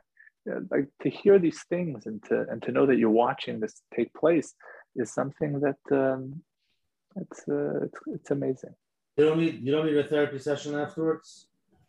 Oh, do you need? Yeah, you need many. Yeah. An interesting question. What would you tell somebody who knows that they went through real trauma when they were young and they've never went back there? It's too scary. They know it has an effect in their life, but they just don't want to go back there. They don't want to touch it. What would you tell such a person? Yeah. Yeah, that's not a guy who's functioning the way he is. Not that he doesn't want to go there and he's depressed and he's functioning. He's functioning, but now you're opening up a can of worms that is a kedai to open. That's the question. Yeah. That's a very personal thing. My general answer to that is you don't have to go back to traumas. There's no mitzvah d'oraisa chiyuv to go back. It's something that you go back as needed. That's my take on it. And if it becomes necessary at some point in the person's life, then at that point let the person go back. To preempt or to say that a person has to, if a person is functioning and life is going on, then let live and let live. I don't think that the people that again would see it differently. That's my opinion. I don't think that a person has to proactively go back. What I'll just tell you, parenthetically, what sometimes does happen is that in the future there are things that happen where there's a loss or there's an experience that happens, and then people for the first time have to are dealing with this new thing that one trauma then brings back and links to other things, and sometimes people have to go back at different points in life because they're facing something. But until then, or even if someone faces something and it doesn't bring them back to that old thing and they're functioning well, so then if they're functioning well enough, then that, I think that's okay. Let's try to cover on a few more live. There's a lot of live, but a few more we'll take. Okay, you're on. Hi. You're muted? Yep, I'm muted. Hi, you're on, Ben. Hello. Let's meet him. Okay, let's do it with this person. Okay, you're on. Hi. A very, very simple question. It sounds like, from my understanding of listening to you, that this treatment particularly actually taps the unconscious mind in a very deep, extensive way. And from the way you've been conveying it to the last half hour, it sounds as if it essentially removes your body and your mind, separates the two, and it brings you into an alternate dimension of thought and reality, which is just, the unconscious mind obviously, taps into feelings and emotions that are uncomfortable. And then you have the subconscious between the two of them, the barrier between conscious awareness. So yeah, is this like, for someone with experience with addiction and trauma and everything in between, is it something you recommend or not? This is, what can you just express on this particular, I guess, from this angle? Yeah.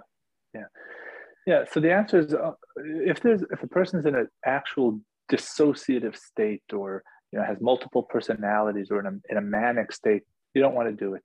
But if a person is grounded enough, then it is something that can be really a deep, profound, significant part, a breakthrough for many people in terms of their trauma work, in terms of their addiction work.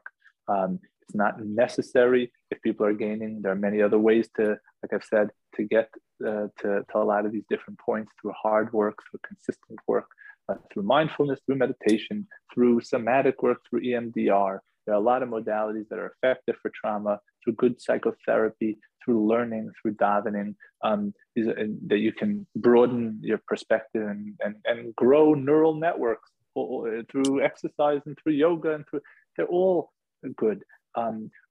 But in terms of going back to some deep, deep trauma work where people can't access that on their own in other modalities, this is and is going to be in the future even more and more of a used and effective way to work with that.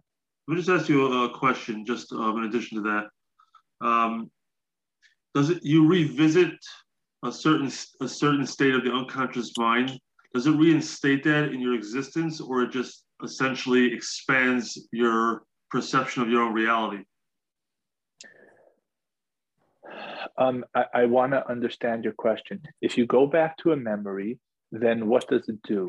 So let me give you an example, and then maybe this will answer your question, right? So let's say you have someone who was sexually abused, right? So then on an MDMA session, one of the experiences can be they suddenly go back, they're hovering in the ceiling of that room, they can see themselves on the floor or in that area, where they were sexually abused, and suddenly they have a deep compassion for that little boy who's in that room being sexually abused. So they're going back to this memory, but they finally feel this deep compassion rather than this criticism or this self-blame. So there's this new, profound experience that now is how they experience that trauma. It's not just about the self-blame that they've had for the last 30, 40, 50 years, but now they're looking at that same experience suddenly with an open heart, with how a therapist would see, for example, that that child, or how a friend would see that child. They suddenly see themselves in that way because they're out of themselves. They have this heart-opening experience looking at themselves in that type of a way. That can be an example of how the healing can take place on an MDMA session for sexual trauma. And they can be talking about that. Now I see myself, and they can start crying. What a simple, innocent, beautiful kid that child is, and how evil that person is. And I have such compassion. And this person can be crying while they're talking about that on the MDMA, in the MDMA session. And therefore, they leave that experience with a profound just sympathy and empathy for themselves that they never had. Up until now, it was always that they were frozen, that they were harsh with themselves, or that they were frightened to go back there. And suddenly they didn't have any inhibition. They went right back. Well, they didn't go right back there, but what we're talking about in the session, that can be a small part of it. Okay. Let me just add one very quick thing.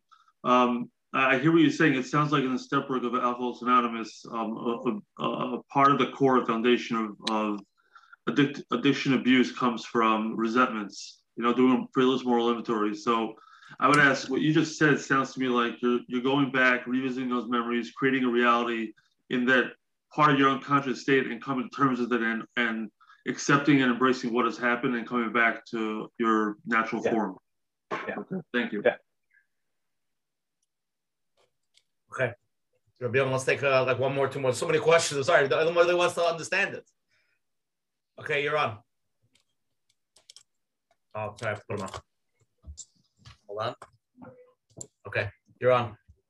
Okay. Hi, first of all, thank you.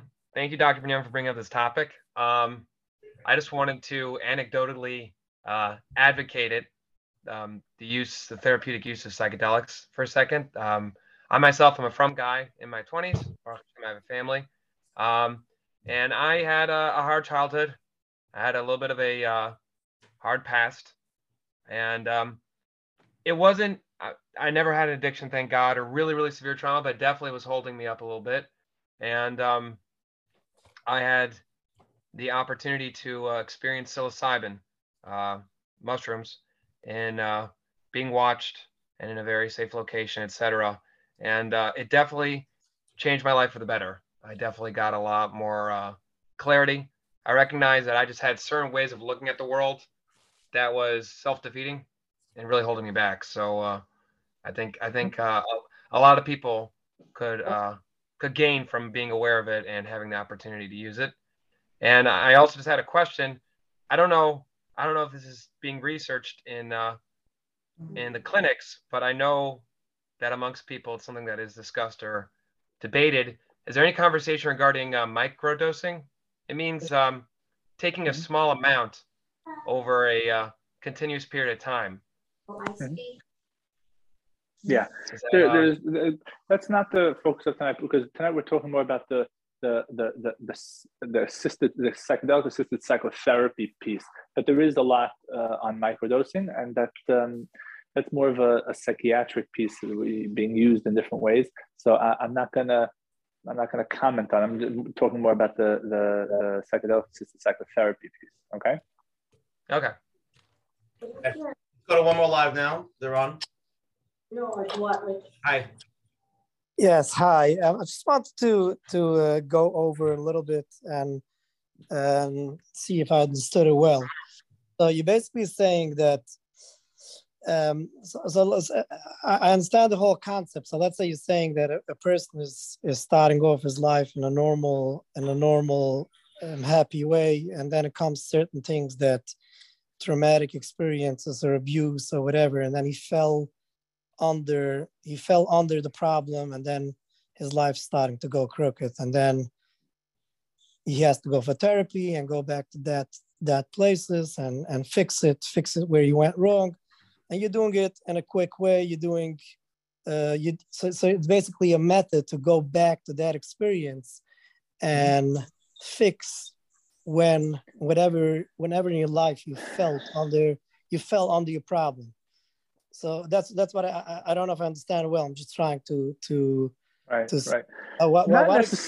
Not necessarily, because what I would say is that the ego shuts down. The brain goes where it needs to go.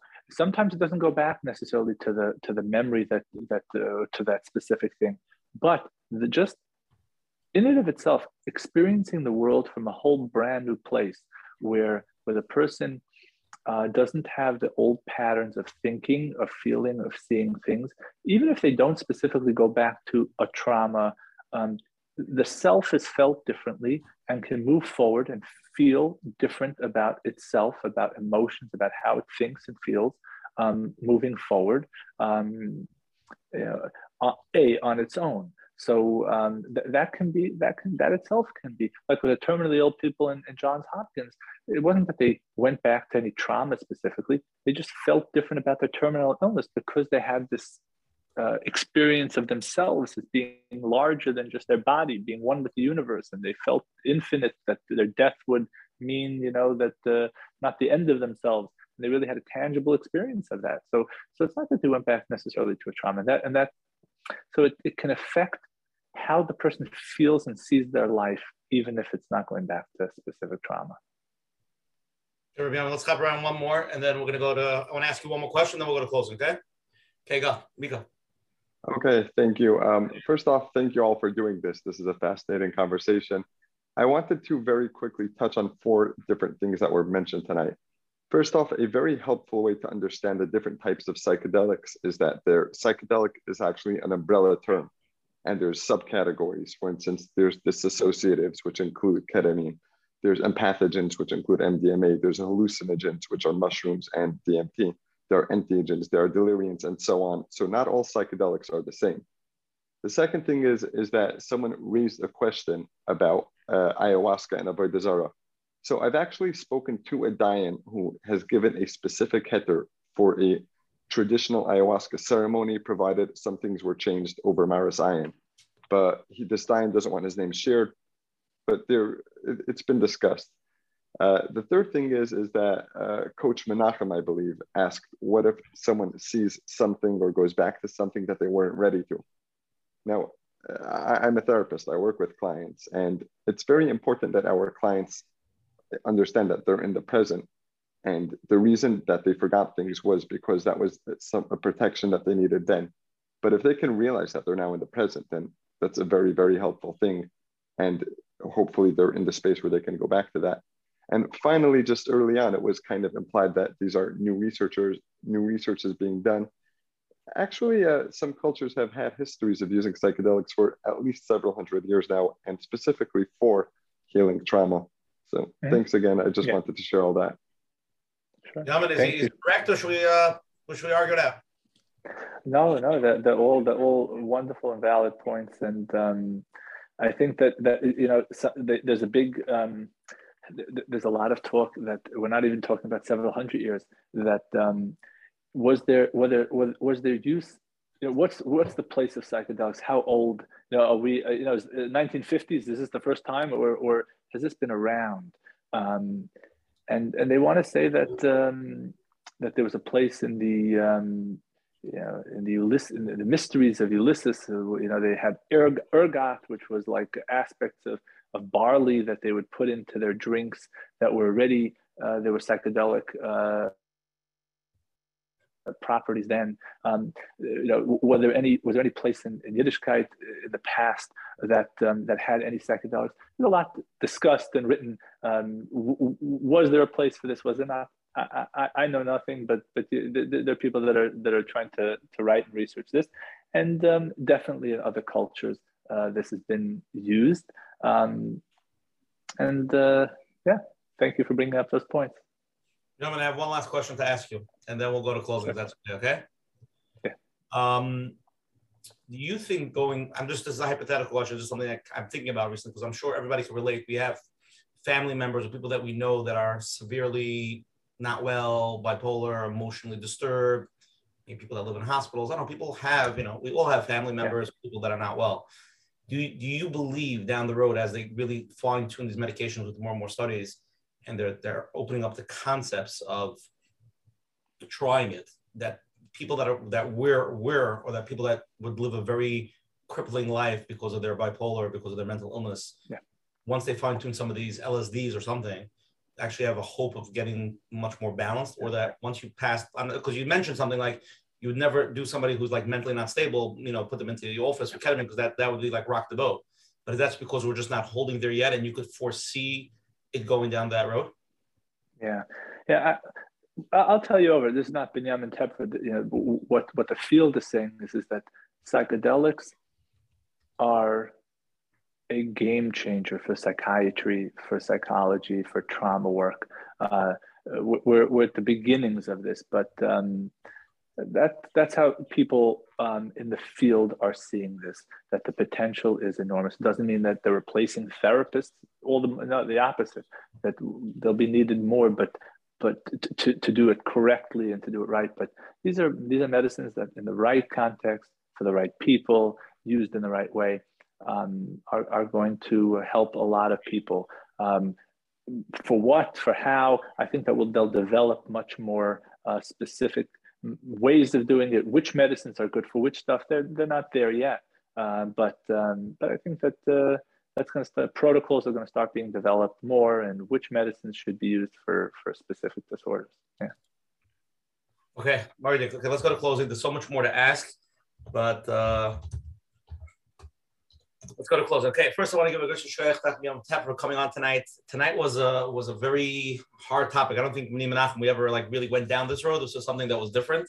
I think it was a tremendous chizuk because people just don't know. I mean, me myself, literally a few weeks ago, I had no concept of this. And I think for people that can relate to it, or people that could benefit from it, it's something that people should know about. I think it should be, I think that's the point of doing this year. And we live in a big world, and we're trying to really open up people's minds and concepts. So, not without the psychedelics, I'm just talking about Pashut. Obviously, but I think it's a tremendous thing. And anybody that could benefit, or anybody you think that could gain from it, definitely let them know about it. Let them do research on it. And you know what I mean? That's number one. So Gosh Shkrech for Binyamin Tepfer coming on tonight, giving his time. I think it's a tremendous, eye-opening for a lot of people here. Again, if anybody wants to join the WhatsApp chats, I can send you the flyers every Sunday. WhatsApp me at 848-525-0066, 848-525-0066, and save the number in your phone. And every Sunday, I will send you the flyer. Again, for anybody who's here the first time, every Sunday night at 9:30 Eastern time, we do a shir. We have a lot of topics. You're a rabbanan, therapist. We bring on the best of the best. Rabbi Yoma, that's why you're here. So I'm just letting you know. Next Sunday, February 6th, we're going to have an amazing shir with Reb Chaim David Stark from Israel, Mishkiach and Centers Yeshiva, talking about Kedusha in our generation, thriving in an unfiltered world. A deep conversation, understanding, Kedusha from the hearts, the eyes, the soul, everything to really what makes us special. So it should be a deep shir. He's in Israel, so he's wake up 4:30 in the morning for it. Please, we could at least come at 9:30 at night. So if you can wake up 4:30 in the morning, so please join. Tell people to join about it. Everything is recorded. The Mashem will be on menachembernfeld.com, his website. If anybody has any questions, please email coachmenachem@gmail.com. And again, if anybody wants to get a hold of Dr. Binyamin Tepfer, he's going to give you his personal home address and his cell phone number. But you can probably go to his website. What is it? Arbor Intensive. What's the website? ArborIntensives.com.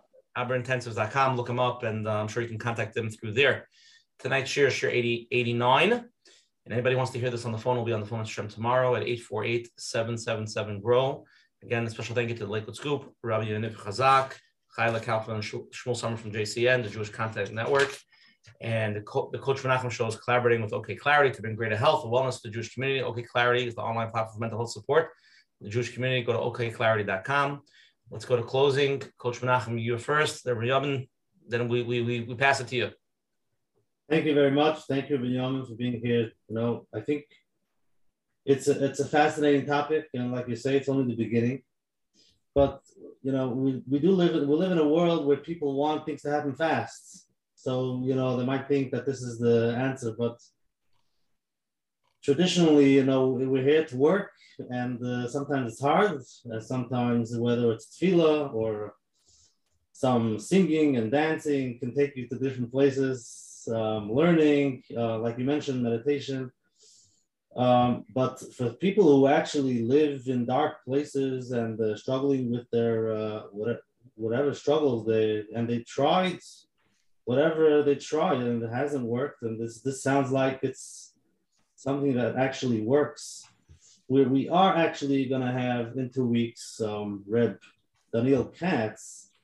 He's going to be talking about how we can feel and go to these altered states in just without all these things, whether it's meditation, I also don't know. I'm wondering, and hopefully he'll explain it, but he calls it supernatural. And it's the way, whether it's with Hasidus or with Musar or with his Baidados, whatever it is. So I think for those who don't need that, they're not hitting the wall, but they want to grow. They want to hear, they want to see more, they want to feel more, whether it's yourself, with Hashem, connection, davening, and learning. So stay tuned, Emir Hashem. So thank you very much, Rabbi Yom, for being with us tonight, and hopefully whoever needs it, Emir Hashem, they should get the help they need. Okay, I just want to spell out Rabbi Yom because people are texting, they didn't hear it clearly. If anybody wants to get a hold of Rabbi Yom, it's Arbor Intensives. It's ARBOR INTENSIVES. You can look them up online and you could contact them via there. Rabbi Yom, again, thank you for coming on. Please leave us with deep words. The floor is yours, as long as you want.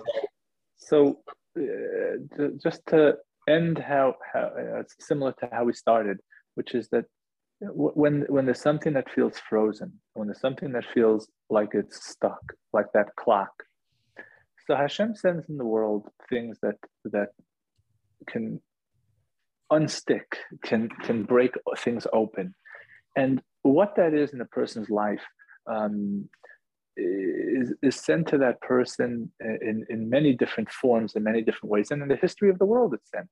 And I think that what's being uncovered now is that for certain people who need it, Hashem is sending into the world another means of allowing people who got frozen at 3:15 at that point or whatever it was in their life, and they haven't moved forward. A way that may help certain people, is going to be with the use of these medications. And I think that it can be done in a healthy, normal way, which is that we're not looking at it that I became one with the universe and God. A person has to know every little journey comes to an end. In a dream, you can go to different places. No one's having dimyainus. It has to be done in a healthy, normal way, with a healthy, normal perspective, that the person understands that the imagination is going to be able to go to far off places, that they come back into the room and that they're still, walking out and getting wet if it's raining and holding their umbrella and still get hungry 2 minutes later for lunch, but they understand that it's able to just give a little taste, a little emotional experience of being in a broader place. And we can do that, like you were saying, not just this way, but all of us can open up our hearts more, can open up our minds more. We say anani b'merchav kad, with harchavas hadas. That's what we're trying to do. So these medicines allow people who are traumatized to have a heart opening and a harchavas hadas. And if it's used in that type of way, with davening, with siyata d'shmaya, hopefully it can help people. But all of us, even without using these things, can open up our hearts and can try to expand our minds and to become more one with other people and see the bigger picture of things. I think that's what we're all yearning, and our advice is to do it not necessarily with these medications, without that, and those that need it should get the help that they need with these medications. That's my closing thoughts. Amen. Thank you so much. See everybody next week, same time, same place, Rabbi Center with Rabbi Stark. Looking forward. Thank you very much. Good night, everybody. Hi, it's Coach Menachem here. If you enjoyed, please consider supporting us with a small monthly donation to help sustain the future episodes. And it will be greatly appreciated. Thank you in advance.